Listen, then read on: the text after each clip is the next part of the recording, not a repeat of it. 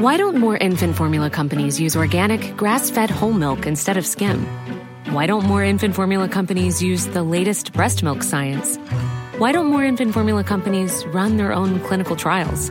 Why don't more infant formula companies use more of the proteins found in breast milk? Why don't more infant formula companies have their own factories instead of outsourcing their manufacturing? We wondered the same thing. So we made ByHeart, a better formula for formula. Learn more at byheart.com.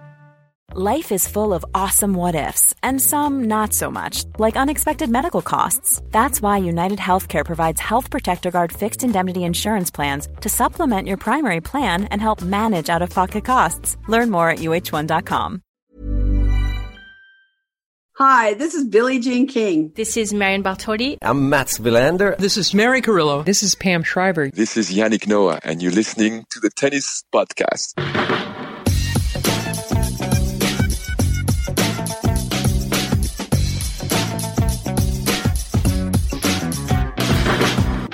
Well, hello and welcome once again to Melbourne Park, where just over an hour ago, Aryna Sabalenka became the first woman since Victoria Azarenka to defend an Australian Open title. She did it 6-3, 6-2 in an hour and 16 minutes over China's Zheng Qinwen, who will make her top 10 debut on Monday. You find myself, Catherine Whittaker, Matt Roberts on the Australian Open's equivalent of Henman Hill. It really needs a name. I can't keep introducing it as that very long-winded thing. But anyway, that is exactly where we are rather. And we are just the two of us tonight. David is a little under the weather, nothing to be worried about, but I have instructed him to go to bed. So David, if you're listening, go to friggin' bed.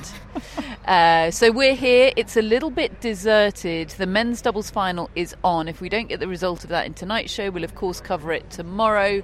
I like this spot, Matt. We're in deck chairs. I think it's the first ever deck chair podcast recording. I would though say we're at high risk of bird poo events. A lot of seagulls in our midst. Yeah, there's going to be a seagull soundtrack to tonight's show. It's all ambiance, isn't it? Yes, that's what David would say. Yeah, so if you hear a big splat, you'll know exactly what it is. So Aryna Sabalenka then, a two-time Grand Slam champion, a two-time Australian Open champion. A match, Matt, would it be fair to say that quite closely resembled what we were expecting? Yeah, I think so. And look, it wasn't a vintage Grand Slam final by any means. I think I had that slightly horrid feeling of watching the clock throughout and just sort of wanting it to keep going and be as good as it possibly could be. I also think it was one of those Grand Slam finals where, honestly, I didn't have a huge amount of hype going in. Like sometimes you get a match that you're really excited for and then it lets you down, because it isn't the match that you're expecting. And in a way, I kind of prefer those because at least you get the hype. You get a lot of excitement looking forward to it. It's more about the journey than the destination. Whereas this one, just considering the path that Zheng Qinwen had through and hadn't faced anyone close to Aryna Sabalenka's calibre, and the fact that it was going to be her first Grand Slam final versus Sabalenka, who just looked in the form of her life, I always felt like it would be pretty one-sided, and that's what it was. And honestly, it was a case of Zheng Qinwen having not seen Aryna Sabalenka's pace. I know we joked about that the other night, but I was so struck by the fact that Sabalenka wasn't having to hit winners all over the court. She was just having to hit hard and deep and powerful, and she was doing those things. And most of the time, that pace on her shots was enough, because Zheng Qinwen, who had her moments, there were some nice points that she put together, but generally she just couldn't really handle the pace and power of Aryna Sabalenka, who was very composed throughout, didn't drop serve once, and is a worthy champion here. Yeah, the winners thing was so interesting because after the first set they flashed up the winner stats on the big screen, and Zheng Qinwen had outwinned Sabalenka more than 2-1. I think it was 11-4. 11-4, right. And it was just your classic example of a stat, I mean, not even not telling the story of a match, telling an entirely misleading story of a match, because it actually revealed exactly what you just described. Sabalenka wasn't having to go for winners. She wasn't having to go near the line. It was the absolute opposite of the Coco Gauff match, which is Sabalenka feeling like she has to go for the ultimate shot in order for it to be good enough to beat the athleticism of Coco Gauff. And she was so in her comfort zone tonight, apart from a couple of moments when she felt the tension, most notably serving out the match. That was a fun game, wasn't it? But by then the scoreline was so in her favour that it was hard to feel like it was jeopardy. Yeah, absolutely. And I think what was really notable as well was the fact that Zheng Qinwen had this incredible support at the start of the match. There were pockets of Chinese fans all around the Rod Laver Arena, and she got an amazing reception onto court, as did Sabalenka. But, you know, it felt like the crowd were with Zheng Qinwen, just about. But when she won the game to go 5-2 in the second set, there was kind of no reaction, because everyone was like, this is actually done by now. And even if Zheng Qinwen had managed to break back in that final game, it didn't feel like there was any jeopardy, because of just how in control Sabalenka had been and how superior she had been generally, and how dominant she was on serve. You felt like even if she was broken once, chances are the next time she would have landed her first serves, and Zheng Qinwen couldn't really handle that first serve all night. So yeah, look, it wasn't a vintage Grand Slam final, but it was a pretty vintage performance from Aryna Sabalenka, as it has been all tournament. Yeah, and just because she made it look easy doesn't mean it was simple, right? I think it's important to remember that. I know she didn't drop a set all tournament. I know that Coco Gauff was the only person against whom she dropped more than 3 games in a set. It was an utterly dominant run to a title. It really was. She signposted it from the first match, didn't she? It's amazing to think that it's the same player that was losing to getting ripped to shreds by Elena Rybakina in the Brisbane final. But yeah, she signposted it right from match 1 here in Melbourne and continued it through all 7 matches. But in the bigger context, this is a player that 2 years ago, and Pam's always pointing this out, isn't she? She did it 2 nights ago, had like the biggest case of the yips on the most important shot in the game that most people can remember. Like, it was utterly ridiculous, the situation that she was in on serve. Yeah, she was serving over 20 double faults in some matches. There was one match here where I remember, served 10 and said afterwards, I'm so happy I only served 10 double faults. Like, it was really, really bad. And sort of wider context as well. She used to be a player who couldn't reach the second week of majors, even though she was one of the best players on the tour. She has totally transformed that. She is now the most consistent at the majors, has reached 6 semi-finals in a row. And, a lot of last season she did struggle in big matches. Not necessarily to win them. She reached 2 major finals. That means you've won a lot of big matches. But there was a lot of stress in those matches. And I was just struck by how little stress there was for her all tournament, and particularly tonight. And in the semi-final we spoke about it. There was some stress in that first set against Gauff, but she put it past her and hit through it. And that's an evolution, I would say. And just on that Brisbane final, just a couple of weeks ago, I was looking back, our pre-tournament predictions that we do with some of our friends of the podcast. Not one person predicted Aryna Sabalenka to win this tournament. And there's, about 70 people in that predictions competition. So, wow. I think that's probably a pretty reflective, take on what people were feeling about Sabalenka coming in. A lot of people had her going deep, of course, but actually getting over the line, people probably had the Brisbane final in mind. They probably had some of the matches that she played last year in mind. And, okay, the draw opened up. It absolutely did. But she still had to beat Coco Gauff in a huge match. She still had to beat someone who's going to be a top 10 player next week. And she just put the hammer down and delivered. And yeah, I think it's shouldn't be lost in the simplicity of the scorelines, as you said, the journey she's been through to get here, and the work she's put in to be able to perform so well in these big matches. On reflection, we said it at the time, didn't we? The Coco Gauff match had the atmosphere of a final. That was the obstacle, wasn't it? That was the only real obstacle on reflection, with the benefit of hindsight, standing in the way of Aryna Sabalenka and defending this title. Even then, the match was on her racket. I'm trying to think if there's anybody.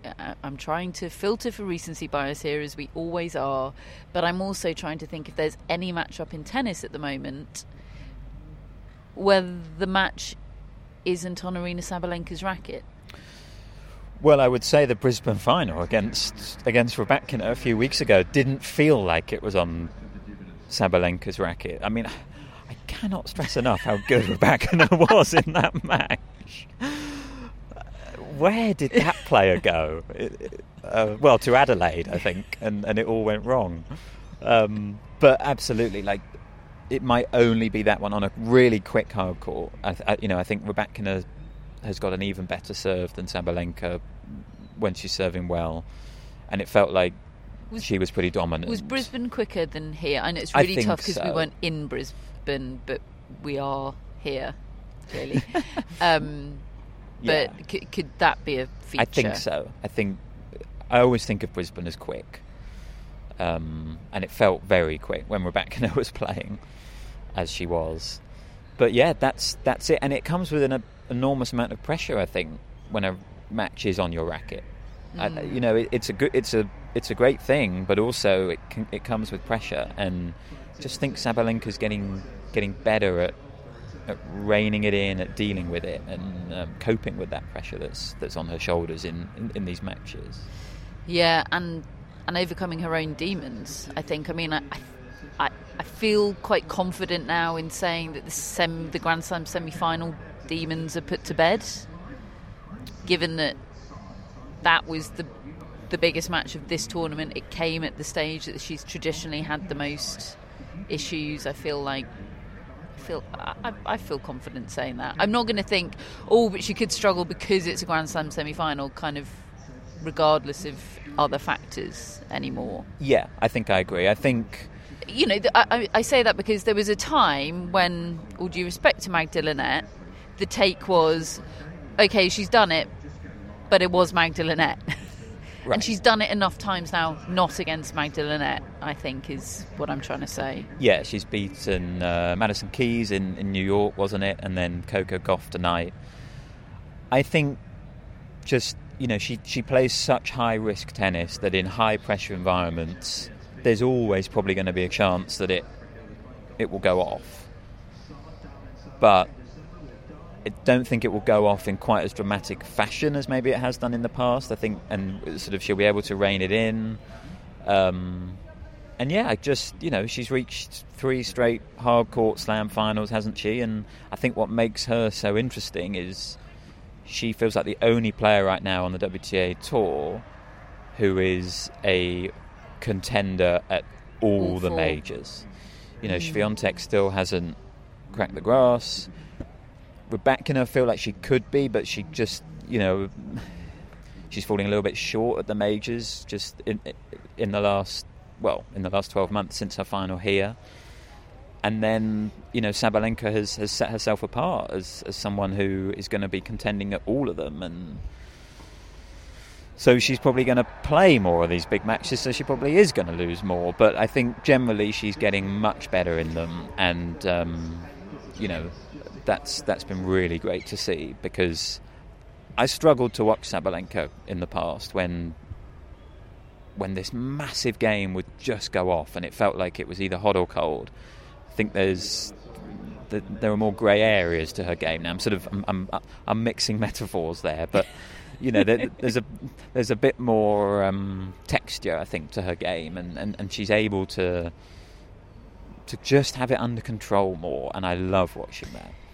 I was here in 2012 and 13 when Victoria Azarenka won those back-to-back titles, and I don't think anybody expected her to sort of clean up and just start winning everything at that time, simply because of the era that she peaked in, which was, obviously a peak Serena Williams era. But I'm not sure anybody would have expected her not to win any other slams and to win anywhere else besides Australia. So, I mean, you do kind of get specialists at particular slams, and I thought of that with the reception that Aryna Sabalenka gets here. There's a proprietary vibe, I think, here in Australia over her, because it's like we're the one that she's won. She's ours, and I do expect her to win others elsewhere, but it, Azarenka is a kind of cautionary tale that that's not a given.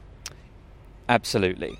Yeah, that's a really good point. And there's been an evolution with the way she's been received here by the crowds. It was 5 years ago where the crowd used to mock and laugh at her grunt, and I was very happy to say today, she really did receive a lot of support, and I think she's on a 14-match unbeaten streak on the Rod Laver Arena. She loves that court. She loves that atmosphere that's here. She's always talking about the atmosphere, isn't she? In all of her interviews, it's kind of become her trademark. Sabalenka, big and go. And I think that's one of the fascinating things about tennis, the different identities that all of the slams have. And I think last year's French Open was very stressful for Sabalenka when she didn't do the press conferences. There was a lot going on there. Wimbledon, she's been banned from, going back there. That brings its own stress. And the US Open just is a stressful tournament. End of the season, it's very loud. That suits some players, it doesn't suit others. And I know she's done well at the US Open, but kind of felt like her sort of pretty chaotic final that she played against Goff was partly due to the crowd and the atmosphere and the occasion. And it's just a calmer tournament. It's a much calmer stadium, the Rod Laver Arena, than the Arthur Ashe Stadium. Like it goes silent in a way that the Arthur Ashe Stadium doesn't, and it just feels like Sabalenka really, really fits well with this tournament. So I think that's very true what you say. Like we can sit here and think, wow, Sabalenka can contend at all the slams. And of course she can, and I think that's going to have to be a goal for her, isn't it? Win another slam this year that isn't the Australian Open, in a way that she came close last year, couldn't quite manage it. If she does that this year, that would be a real kicking on. But it's no guarantee because of what we've just said, and because of the other great players that there are. What about Zheng Qinwen, poor Zheng Qinwen, who had to sit there with her face in a towel while they knocked up a stage on the Rod Laver Arena on which to conduct the ceremony. Petition to stop all that. The slams do this, apart from Wimbledon, who just do a carpet and a lineup of bald kids. You don't need a stage, guys. And today it was just AO branding. Yeah, like, which that's is everywhere. It was just a big AO. I know it's the privilege of us being in the stadium, and we don't have all the slow-mos and the punditry that people at home are watching during that period. Like, to us it's more stark, the fact that we're just sitting there watching a devastated player on a chair while a load of dignitaries are standing at the side, and a bunch of hench young men erect pieces of furniture and then crawl on top of the pieces of furniture and start polishing the surface. It does look pretty weird when you kind of take yourself out of it for a moment. But anyway, Zheng Qinwen did so well in the speeches, I thought, given all of that. She said, oh, this is a tough moment for me because I feel like I could have done better. And I just wondered what you thought about that, because maybe Coco Gauff aside, it was almost hard to see anybody doing better against Sabalenka today. But and look, it's her first Grand Slam final. I wouldn't expect her to put in the best performance of her life, of course. But is there anything she could have done with her game as it stands at the moment? I don't think so. I think maybe the only thing would be to have used her athleticism more. Like, But again, that's so hard because, it's that thing. You have a plan until you get hit in the face. You have a plan until Aryna Sabalenka... Oh, David is here. You have a plan until Aryna Sabalenka hits a huge backhand return at you. But it did feel like there were a couple of occasions where the rallies she managed to extend and do that thing of sliding into her shots and putting a little bit of shape and loop on the ball. But it was not even a handful of times. But there were one or two. But look, I think there are developments in her game which need to happen. I said to you halfway through that I think her serve is pretty predictable right now. I was noticing on the deuce side she seemed to always, most of the time, be serving out wide, and certainly that was the serve that was winning her more points.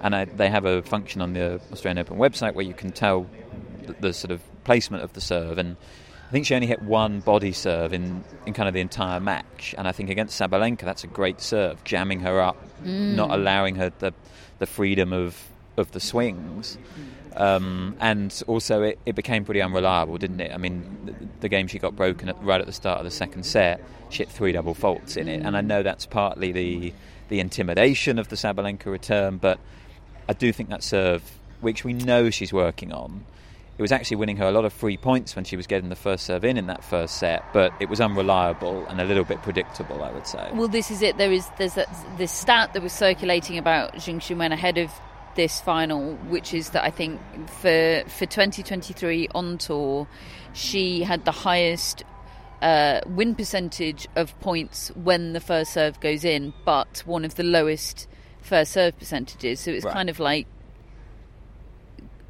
great, like, okay.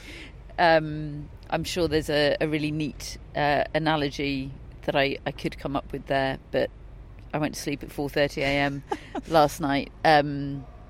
But I think I tend to come down on the fact that it's better to be this good and to be reaching Grand Slam finals with so many obvious areas for improvement in your game, and areas that I think definitely can be improved. Like, I think she has the athleticism and good movement. I just don't think she has the tools to make that a feature of her game. Like, her defensive hand and racket skills aren't there, but her physicality and athleticism is there. I think she needs to add some more defensive shots and some more defensive nous to her game so she can turn defence into attack better, and exactly as you say on the serve.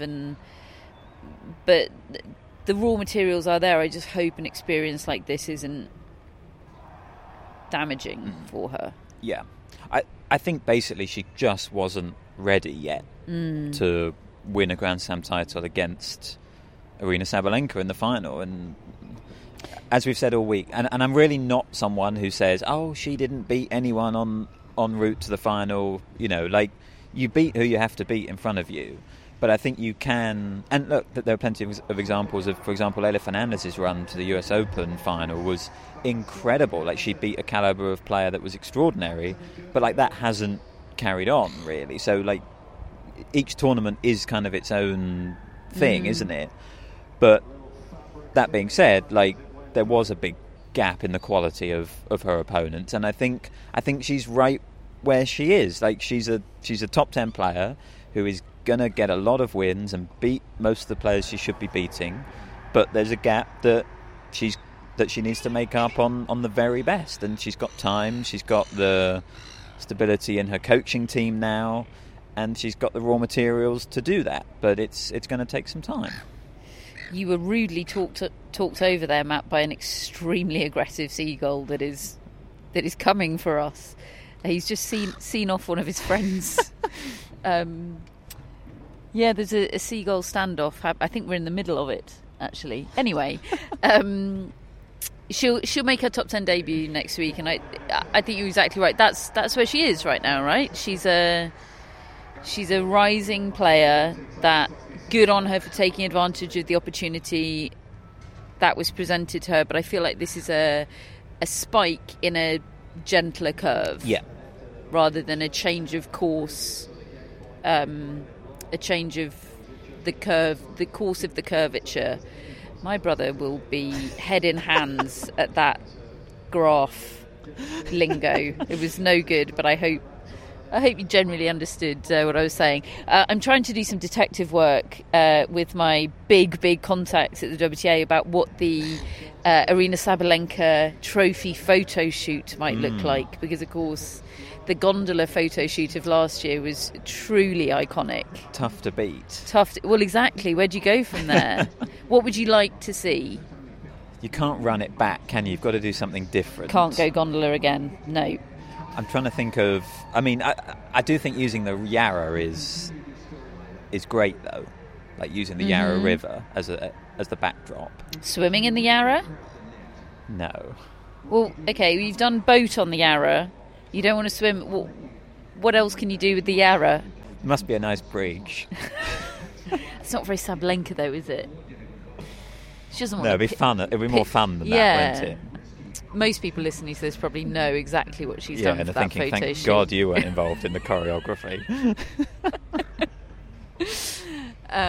It's fun. I love how much she enjoys the moment of which she really seems to just let herself enjoy it. You know, the old being present and being in the moment thing. I think for a lot of players, very understandably, and I think I would be like this if I were a Grand Slam champion, trying to put myself into those impossibly distant shoes. I think I would be somebody that would be so overcome by complicated mixes of emotions that I wouldn't quite be able to just feel pure joy in that moment, and I think that's fine, or I hope that's fine. But Sabalenka seems to feel completely uncomplicated joy when she wins these things, and I just love that for her. And which is interesting in itself, isn't it? Because I do think that playing tennis and, you know, winning big titles is actually quite complicated for Aryna Sabalenka. You know, she's told us that, hasn't she, in terms of what an influence her father was on, obviously, her life, but on her career. And she said in the Netflix show that they'd said to each other that she wanted to win a couple of Grand Slam titles, I think by the time she was 25 or 26, and she has now done that. And it was kind of the first time that she'd mentioned her family in a post-match speech, wasn't it? She said, and yet it does just come out as what seems to be sheer joy, and she's strutting backstage with the trophy and writing something on her fitness trainer's head, and like finding it amusing and fun and joyful, and that is very special. Yeah, I think so. What does the year have in store for Sabalenka then? How many of these things is she winning? Is she getting back to number one?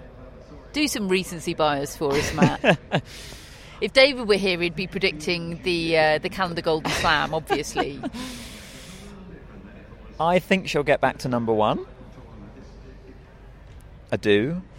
And if I had to say right now, yeah, I would say one more this year, actually.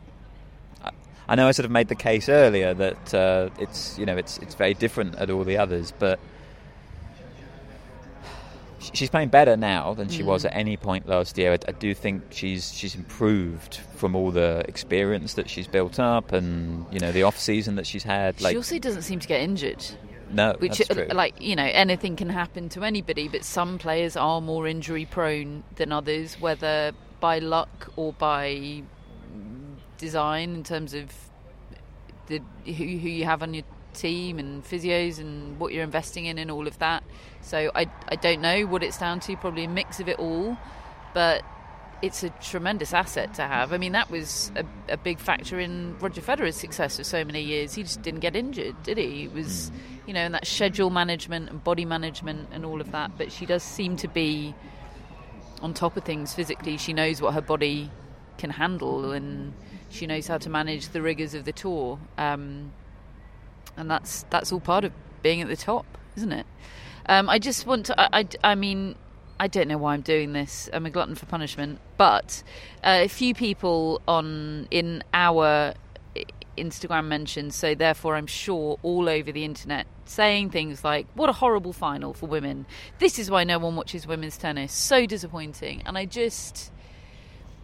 it's messages like that and a sentiment out like that I know is out there in the ether and far more prevalent than it should be, that makes me so anxious watching any big women's matches, but in particular a big women's final, where, all due respect to the men's doubles final that's on now, it kind of all hinges on that one match. And I just feel so sorry for those women that are playing not only for the biggest thing in their own lives, but having to represent all of women's sport and justify the existence of female athletes all at the same time. It just sucks so much, and the pressure of it being best of three and there being limited time in which to do that, it just sucks. I think the whole situation just sucks. It does, yeah. The patriarchy sucks. Yeah, that's about the size of it, isn't it? Planning for your next trip? Elevate your travel style with Quince. Quince has all the jet-setting essentials you'll want for your next getaway, like European linen, premium luggage options, buttery soft Italian leather bags, and so much more. And it's all priced at 50 to 80% less than similar brands. Plus, Quince only works with factories that use safe and ethical manufacturing practices. Pack your bags with high-quality essentials you'll be wearing for vacations to come with Quince. Go to quince.com/trip for free shipping and 365-day returns. A lot can happen in 3 years, like a chatbot may be your new best friend. But what won't change? Needing health insurance. United Healthcare Tri-Term Medical Plans, underwritten by Golden Rule Insurance Company, offer flexible, budget-friendly coverage that lasts nearly 3 years in some states. Learn more at uh1.com. This edition of the Tennis Podcast is sponsored by Tennis Channel, and Tennis Channel Plus is the place to watch the French Open. They've got every court live, and you can watch on your phone or on your smart TV in HD. Sounds great. There's genuinely nothing I like more than watching multiple courts with matches everywhere. And can I just sit and watch Courtsers and Longland all day? You sure can, David. Wherever the stories are, the rivalries emerge and the generations clash, you can watch it all with daily live coverage beginning on Monday, May the 20th. Be there when it happens by subscribing to Tennis Channel Plus to stream daily coverage of Roland Garros. Use promo code TennisPod20 for 20% off your annual subscription. Right, Matt. No David. Oh, so yeah. I'm pumped. I've got my beer. I want some gusto here. I want day one gusto worthy of two people, okay? Okay. Throughout this Australian Open, we are proud to be sponsored by On Location, the premium hospitality and experience provider. Woo! That has seen off some seagulls as well, so that's great. Two birds, one stone. On Location has fantastic ticket, hospitality and travel packages available for any tournament that matters pretty much in tennis. The BNP Paribas Open, Indian Wells, Miami Open, Madrid, Roland Garros, Wimbledon, the US Open and the Laver Cup. And as we've been telling you, we have a 10% discount code for Tennis Podcast listeners on all 2024 Roland Garros official VIP ticket packages courtesy of Steve Fergal's International Tennis Tours. Now, those packages get you, of course, excellent tickets to watch the tennis on Philippe Chatrier, but also, Matt, access to La Mezzanine at L'Orangerie. I think that On Location should let us experience La Mezzanine at L'Orangerie at Roland Garros this year so I can really sell it with gusto. It's nestled in the heart of the famous Auteuil greenhouses, they are beautiful, those greenhouses. They are quite far from the rest of Roland Garros, but it's worth the trip, and certainly if you're getting cocktails and hors d'oeuvres in a contemporary and refined setting, what could be better? You can even upgrade to premium access at Club des Loges Lounge, which enables you to get even closer to the action. We've never been to Club des Loges Lounge, but I can only assume it's great. So to buy an official VIP ticket package to Roland Garros and take advantage of that incredible 10% discount, just go to toursfortennis.com/podcast and use the discount code CLAYSEASON at checkout. And a reminder that we also have a 5% discount code to pretty much all tennis events besides the Olympics. In emails, Miami, Madrid, Wimbledon, US Open and Laver Cup in Berlin, and that is exclusively for friends of the Tennis Podcast. So if you want to become a friend and access that discount code, the link to do so is in our show notes. Of course, terms and conditions do apply. Now, Matt, the men's singles final tomorrow. What's going to happen? I can tell you that the bookies, I don't know whether they are bookies anymore or whether it's AI of some kind, but they have Jannik Sinner as quite a heavy favourite. Discuss. I would probably have Sinner as the favourite too. I think when you... it feels like there's three different elements here. There's the tennis that they're playing, tick for Jannik Sinner. There's the physicality and the freshness and how they will feel physically on the court. Again, tick for Jannik Sinner. He has spent, I think, 6 hours less on court than Medvedev through this tournament, and Medvedev has had some very late finishes as well, which really take their toll. And then there's Grand Slam experience, and that is tick for Daniil Medvedev. This is now his 6th Grand Slam final versus Jannik Sinner's first. I do think, sort of see previous discussion, that's slightly less of a big deal for a men's final where it is best of 5. You know, Jannik Sinner, if he's tight to begin with, he's got time to find his best game. And I guess it just depends how much of an emphasis you do put on that experience that Daniil Medvedev has got. The only thing I would say is, kind of like what I said yesterday, he hasn't got the experience of being in this position, of being the more experienced. You know, it is his first time doing that. And that does change the dynamic for him, I think, in a Slam final. I suppose you could also factor in the head-to-head, and again, it's tough to know where to give the edge there, because obviously Medvedev leads it overall. He's 6-3 ahead, and he was 6-0 in their first 6, and that doesn't just go away.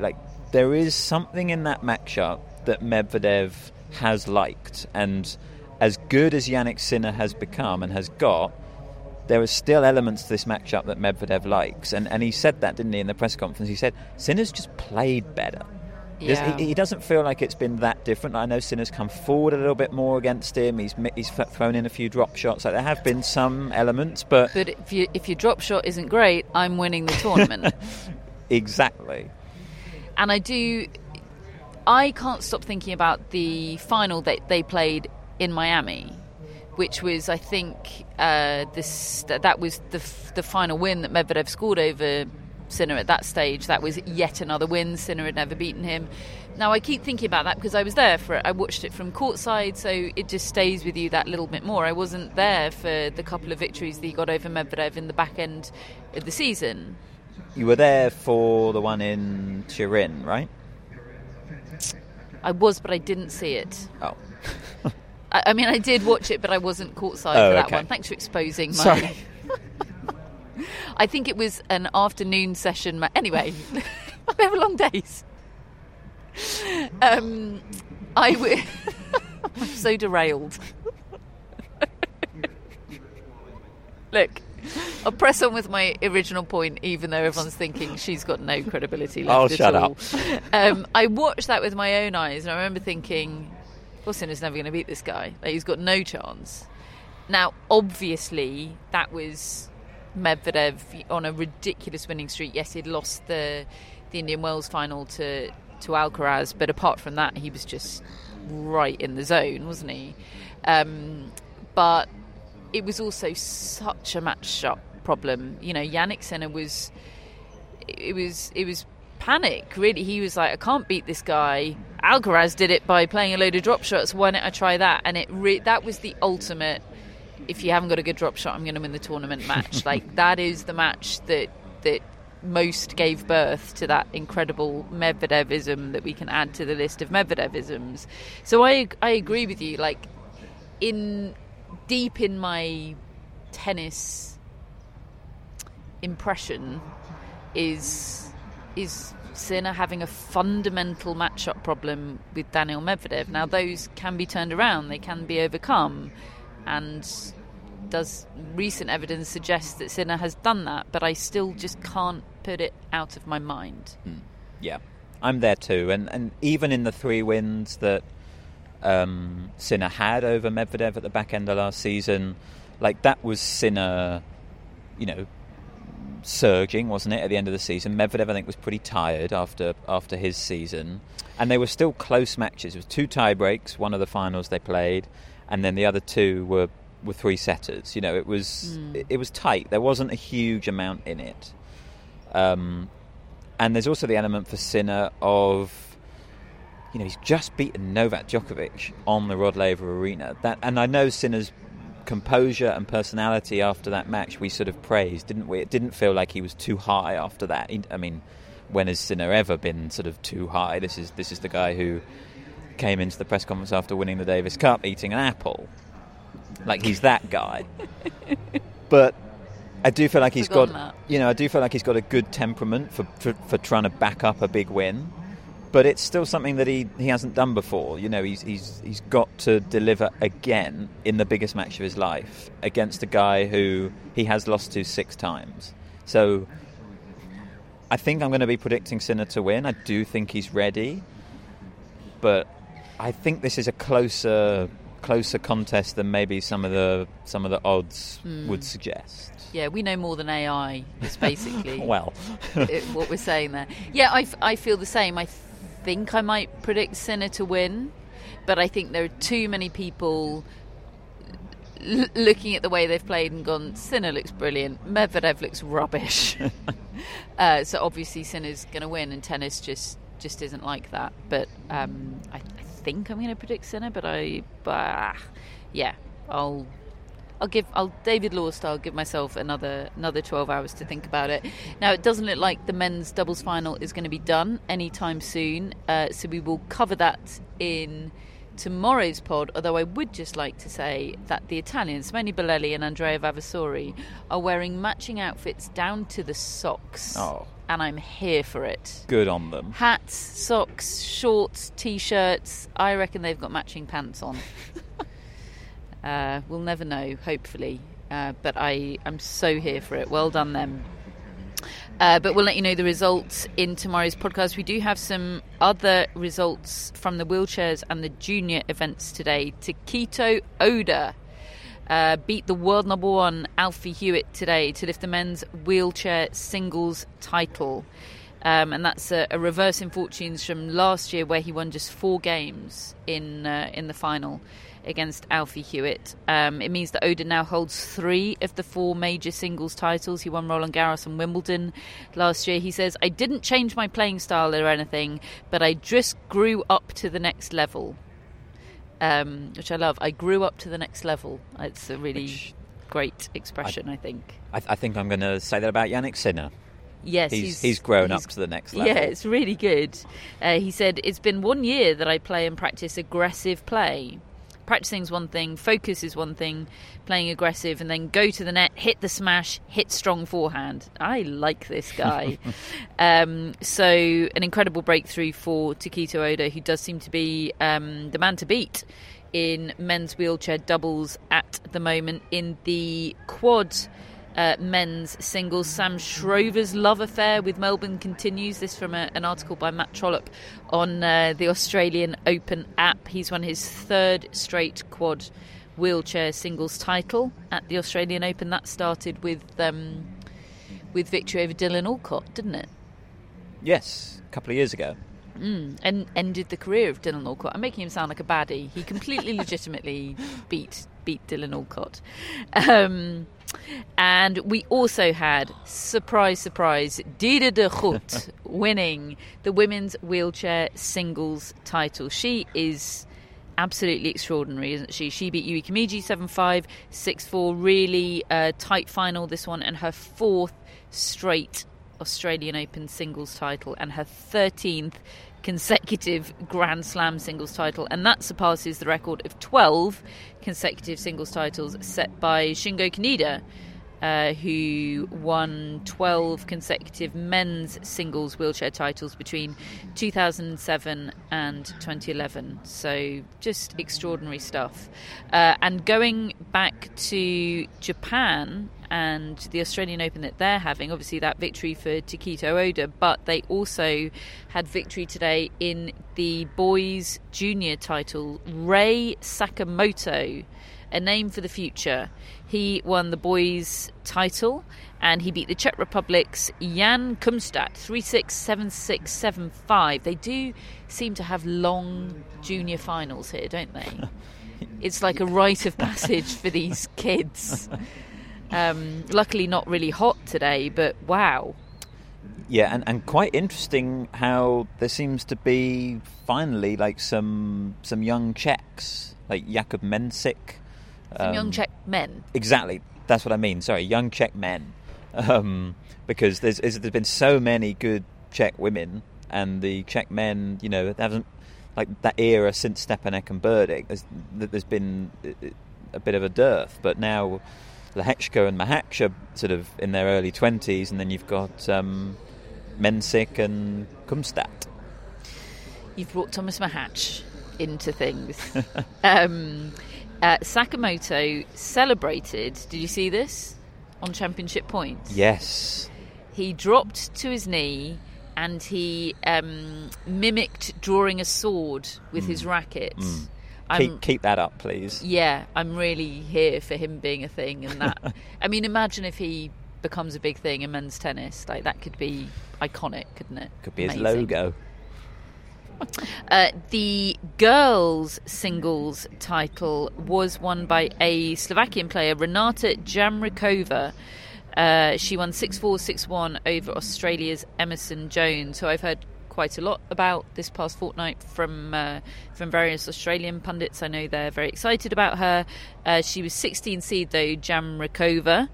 6 aces and saved 5 of 6 break points to clinch her maiden Grand Slam singles title in the pair's first ever encounter on the Rod Laver Arena. This from an article by Jill Tan on the Australian Open website. She was so pleased, Jamrikova. I watch these juniors and I think, bloody hell, they're good. And I just think, oh, turn pro now. Like, obviously you're a brilliant tennis player, but it's not until you see them play seniors, is it, that you realise what the difference is. But it's like watching League One football. I can occasionally watch Reading and think, oh, it's all right, but they're playing Leyton Orient. But you get what I mean. That's tonight, isn't it? Yes, it is, yeah. Not sure I'll be watching and thinking they're any good, but there you go. First Slovakian player to win an AO girls singles title since Teresa Mihalikova in 2015. The fact that I feel like I've never seen that name before, I think, just tells its own story about how we shouldn't heap too much pressure on these kids, but it doesn't hurt to win Grand Slam junior titles, does it? So that's your day at the Australian Open. We have just one more to come. Wild, isn't it? It is. It is crazy. Absolutely crazy. We do seem to have got through this podcast recording so far without being shat on by any seagulls. So let's see if we can get through the mascots. Well, I was just going to say it's we're actually recording 3 more shows, aren't we, before leaving Melbourne? We are. Yes. Yeah, the Australian Open might only have one more day, but that is not the case for us die-hard podcasters. Yes, we will be recording a Q&A show, especially for Friends of the Tennis Podcast, and we will also be recording a Australian Open review show with voice notes from special contributors, which is, we record 4 of them in the year after each of the slams, and they are some of our very favourite shows to record, aren't they? They are. We always think, oh my goodness, we've said all our takes over the last 2 weeks. How are we going to find new things to say? But that's kind of the beauty of the voice notes, isn't it? They make us look at things differently. And yeah, we'll be recording that show on Tuesday. Yes, and our Q&A is live on YouTube for Friends. It sure is. Time TBC. Ooh, tennis podcast hours need some tidying up before we go live. Yeah, time TBC. We'll try and make it as convenient a time as possible for as many time zones as possible. Yeah, and we'll put that on social media, in the newsletter. And absolutely. We'll, probably in tomorrow's podcast as well, we will have confirmed that. Yes, watch this space. We have mascots. We have Usher, our Australian Open mascot. Hello to Usher. Hello, Usher. We have our mascots. David has Francis. I've got Darwin, and Matt has Haida and Soma. I'm playing purely for a fig leaf of respectability at the moment, Darwin. And we got points today, not many, because everyone thought Sabalenka would win in 2. But at this stage, points are points. Yeah, same here, whereas David got trolled by his wife. David forgot to do a prediction. Because he wasn't feeling well. Because he wasn't feeling well, so his wife did one for him, and it was a Hail Mary, and it didn't come off. Billie Jean is sponsored by Billie Jean King and Ilana Kloss. My brother sent me a picture of Billie Jean being forced to get up early and watch the tennis, and she didn't look into it to me. We have top folks and executive producers Greg, Chris, Jamie and Jeff. Hello to you all. And we don't have shout outs tonight because it wouldn't be fair to any shout out that doesn't have David Law saying a weird 90s tennis player in conjunction with your name. But I will just say shout out to David, get well soon, and if you're listening, go to bed. Get well, David. Get well, David. We will speak to you all tomorrow night for our final daily Australian Open 2024 podcast. We can't wait.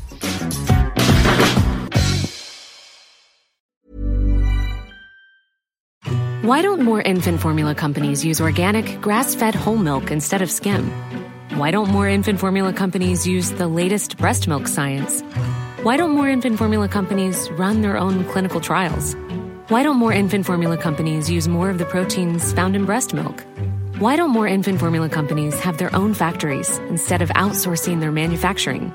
We wondered the same thing. So we made ByHeart, a better formula for formula. Learn more at byheart.com.